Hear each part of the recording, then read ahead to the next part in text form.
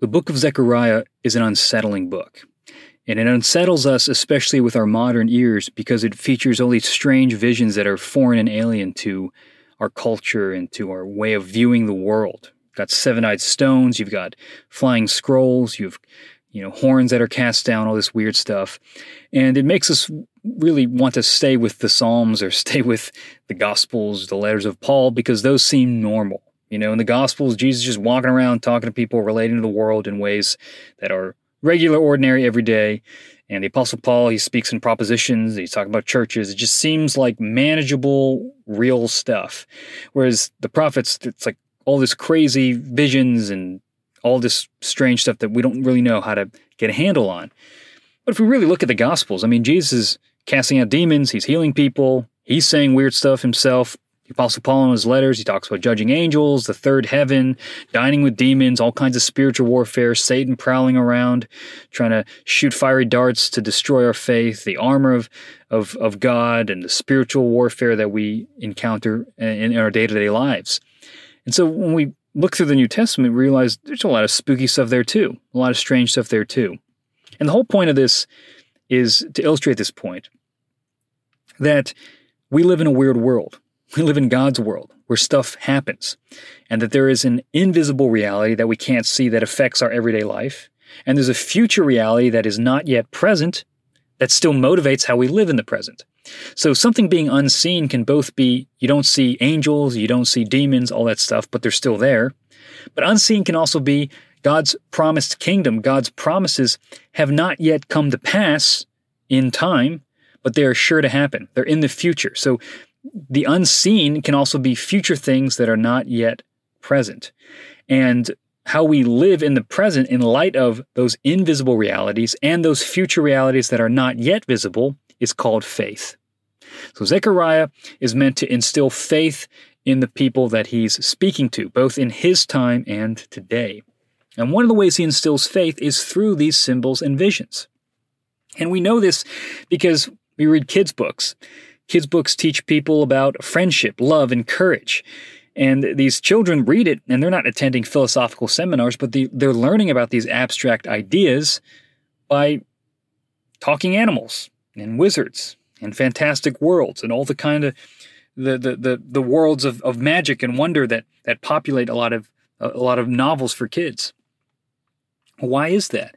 Well, these authors recognize that you can lift people's visions higher. You can have them actually see deeper things in reality, things about courage and friendship and love and sacrifice and all that stuff. You can help kids see that by drawing on things in their world and by using them in kind of fantastic ways. So these kids' books, they're using things that they understand in ways that are strange to elevate them, to help them understand things that they can't fully grasp yet at their stage in development. Now, visions are kind of the same way, except they're not fictional things. They're about reality. But these visions are drawing upon the things of our life: oil, olive trees, fire, cities, horses, all these types of things that we know in our regular world, but they're used in a strange way in order to use our imagination to teach us and lift our eyes higher to the spiritual things. Not just to the invisible things, but to things that are not yet visible as well. And all of it is meant to encourage our faith and press us so that we might go, as C.S. Lewis writes, further up and further in to reality, into God's world, which is our world. A world in which one day will overflow with the glory of God as the waters fill the sea. And we can behold that unseen reality in the present by faith through the help of these visions. This is understanding Zechariah.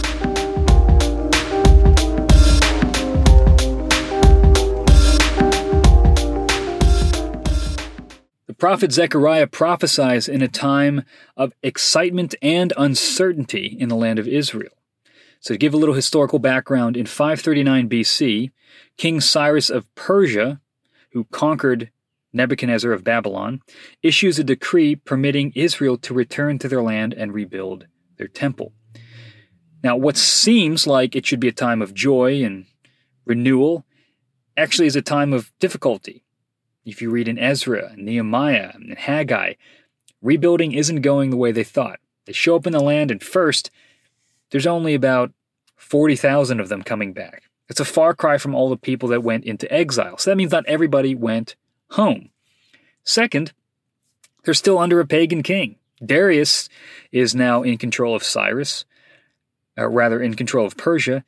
But this is a problem. Israel still hasn't fully gained the independence they thought they would have when God brought them back out of exile. In a sense, they're still kind of in a semi-exile.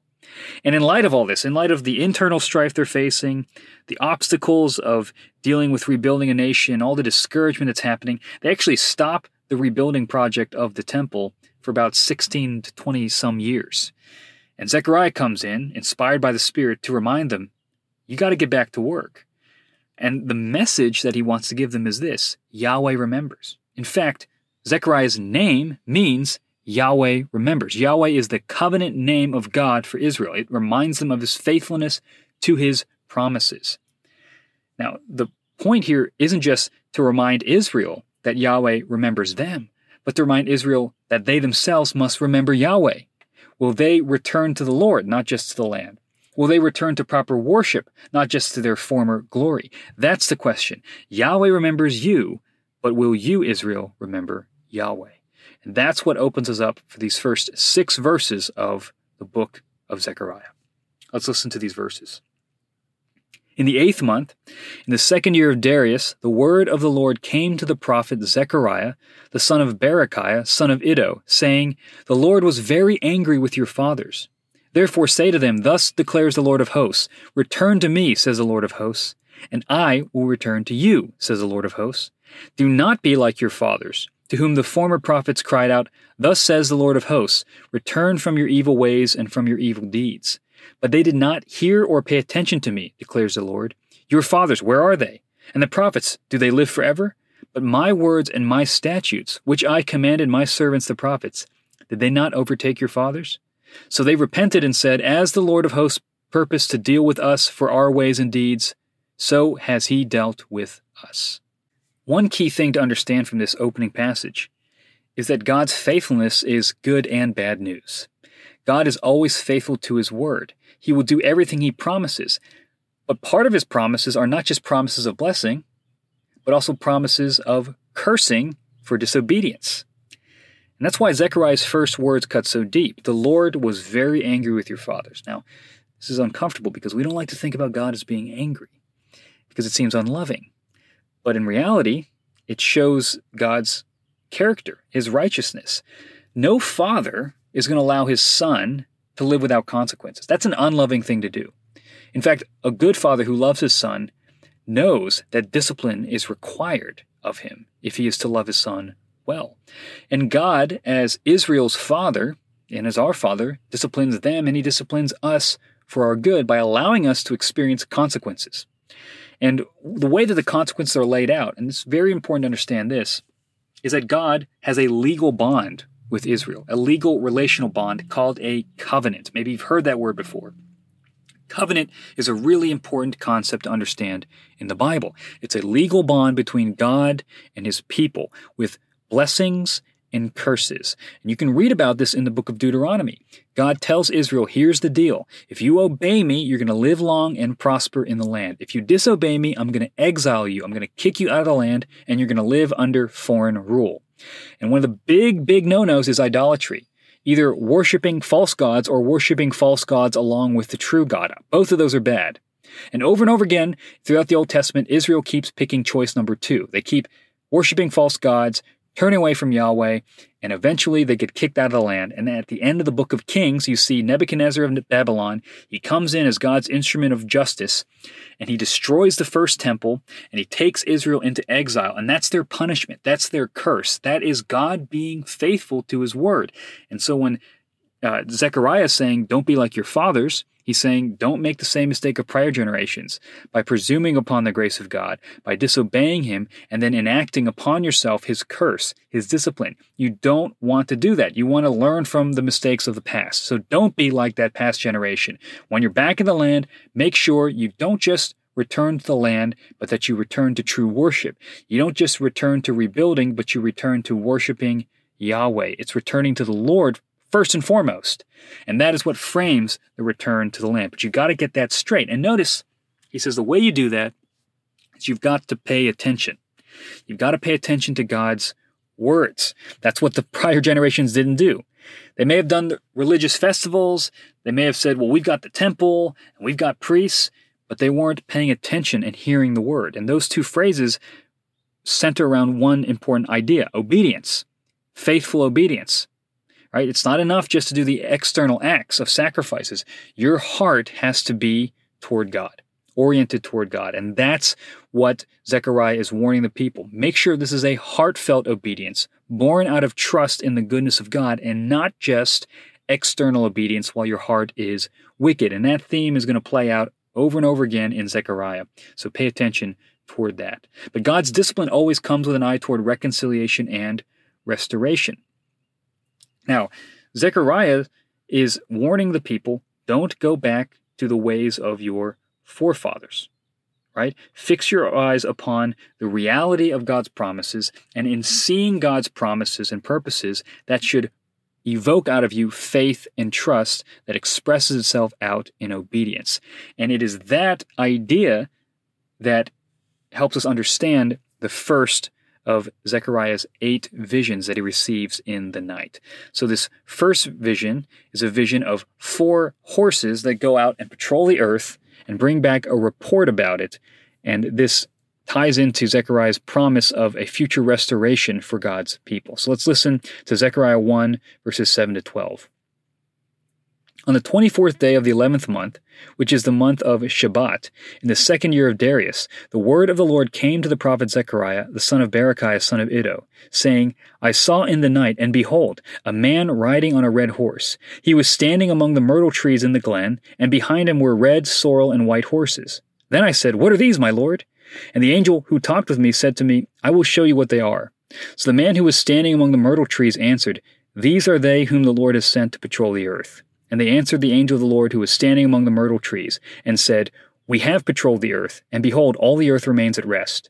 Then the angel of the Lord said, O Lord of hosts, how long will you have no mercy on Jerusalem and the cities of Judah, against which you have been very angry these 70 years? So Zechariah's first vision begins with a man on a red horse.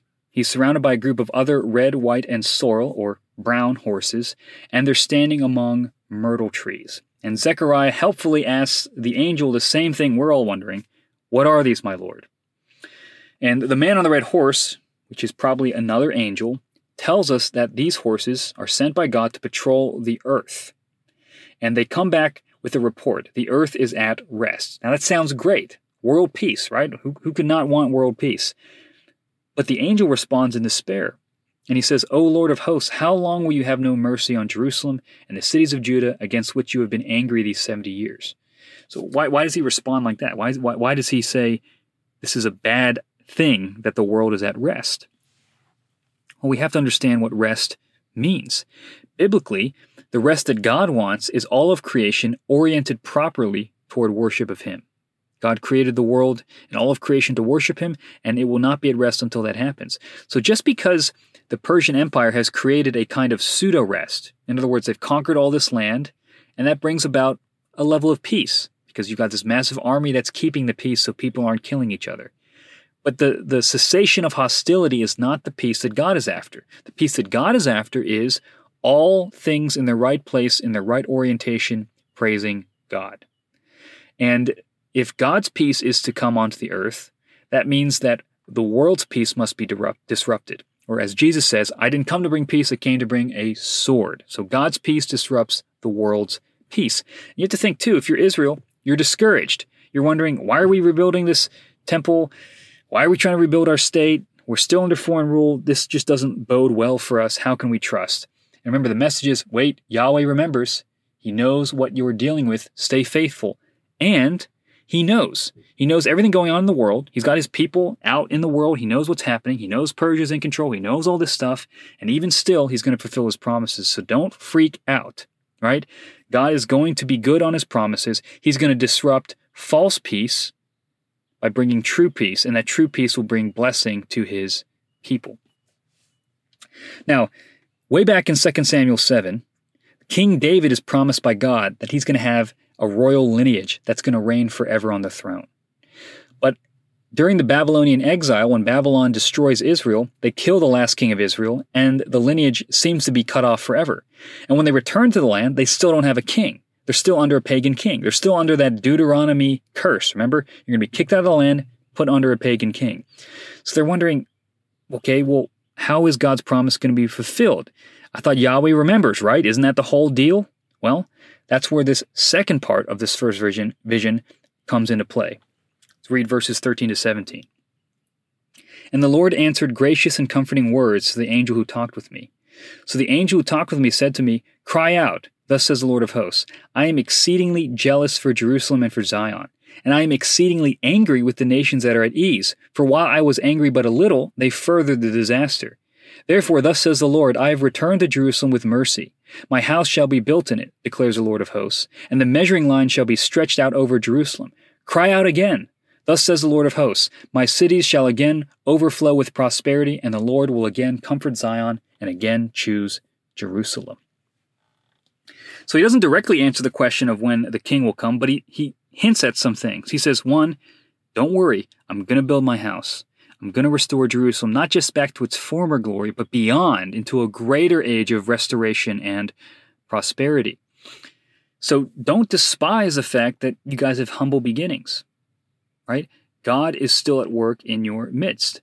In fact, the reason that Israel is going to receive back their blessing is because God's going to return to them. That's the whole idea. What makes Israel special isn't their army. It isn't even really their land or their people. It's that God dwells in their midst. And when God is with his people, blessing and prosperity and joy are the result.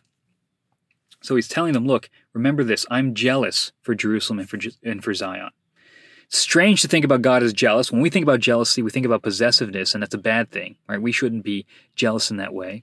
But the thing is, Israel is God's possession. It's right for God to be jealous over Israel. Just like it's right for a husband to be jealous for his wife. He wants his wife's sole affection because they belong to one another. So there's a good kind of jealousy. And this shows that God cares, that Israel isn't just this nation that God kind of used for a little bit, then he just wants nothing to do with them. He loves them. He's committed to them. It bothers him that they're in the state that they're in, and he's going to do something about it. He's going to reverse their fortunes. He's going to bring about judgment upon the nations that brought them into exile, and he's going to return them to glory. Again, think about how crazy this sounds to them at their time. They're like, we're barely getting started with this rebuilding project. We're very weak. Are you sure this is going to happen? And again, what's the message? Yahweh remembers. Yahweh is jealous for you. He cares. He is angry with the nations that have attacked you.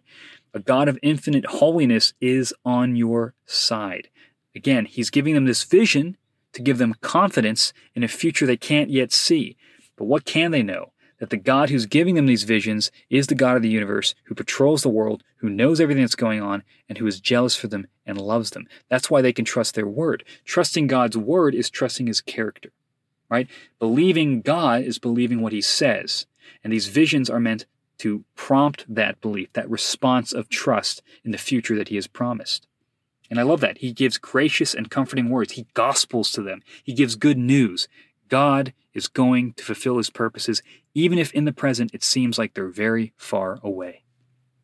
And one of the ways that God does this is that he brings about great reversal. And that's the second vision that we see in verses 18 to 21. And I lifted my eyes and saw, and behold, 4 horns. And I said to the angel who talked with me, "What are these?" And he said to me, "These are the horns that have scattered Judah, Israel, and Jerusalem." Then the Lord showed me 4 craftsmen, and I said, "What are these coming to do?" And he said, "These are the horns that scattered Judah, so that no one raised his head. And these have come to terrify them, to cast down the horns of the nations who lifted up their horns against the land of Judah to scatter it." So we get 4 horns, which are cast down by 4 craftsmen or builders. Now we see in other places, like in Daniel, horns represent kings. And we can also see at the end of verse 21, these are horns that the nations lift up their horns against Judah.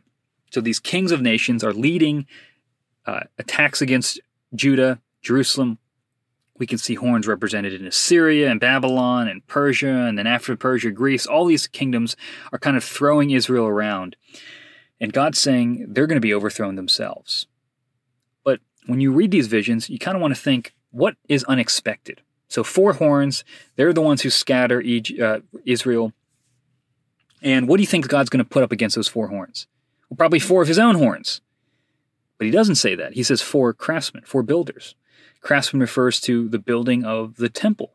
If you're anything like me, you probably sit there and you go, God, I'll obey you if you remove all these obstacles, right? Like these obstacles are preventing me from giving my all to you. But in reality, he wants us to obey in the midst of the obstacles. And in fact, our obedience in those trials is oftentimes how those trials are overcome. And so you can imagine in Israel, they're going, well, God, if you just removed Darius from being king over us, if you removed Persia, then yeah, we'd rebuild this temple. But God's saying, no, actually, it's in the act of rebuilding the temple. You're going to cast down those horns. You're going to cast down the powers of the world. That you obeying me in the midst of trials is how I bring about my victory over those obstacles.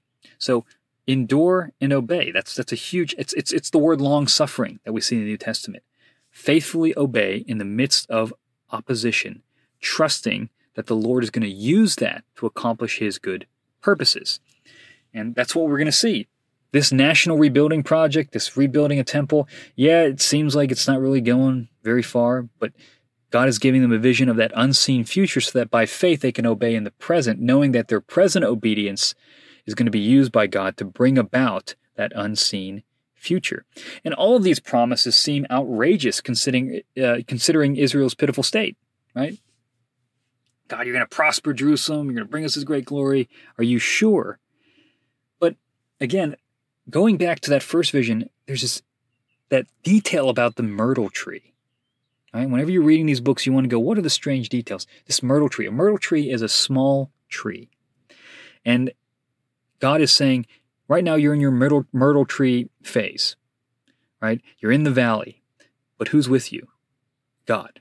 Right? Represented by his angels. God is in your midst. And if God's in your midst, there's always a future and a hope for you. And what starts off as a small myrtle tree will one day become a glorious city. Or as Jesus says, the kingdom of God's like a mustard seed. It starts off really small, but then grows big. Or it's like leaven that works the way out and leavens the whole world.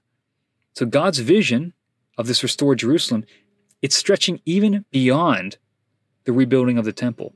It would be easy to just say, well, the temple was rebuilt, and it was, right? It was rebuilt, and then King Herod kind of added some amazing additions to it. But by the time Jesus rolls around, the temple is totally corrupt.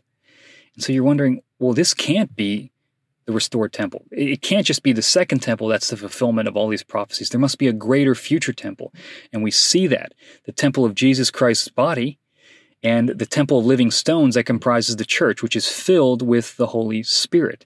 So the church is this new Israel, this restored Israel, and we're gonna develop this. So if this is kind of strange to you, just hold on. We're gonna develop this idea, but just for purposes of now, these temple prophecies of a rebuilt temple point further to a spiritual temple that's of greater glory that we're going to see Jesus sum up. Because after all the promises of God are yes and amen in Christ. In other words, the greatest evidence that Yahweh remembers is the death and resurrection of Jesus. And the question for Zechariah's day and for our day is, do we believe that? Are we willing to be faithful in the present, knowing in Christ all the future blessings and promises are secure?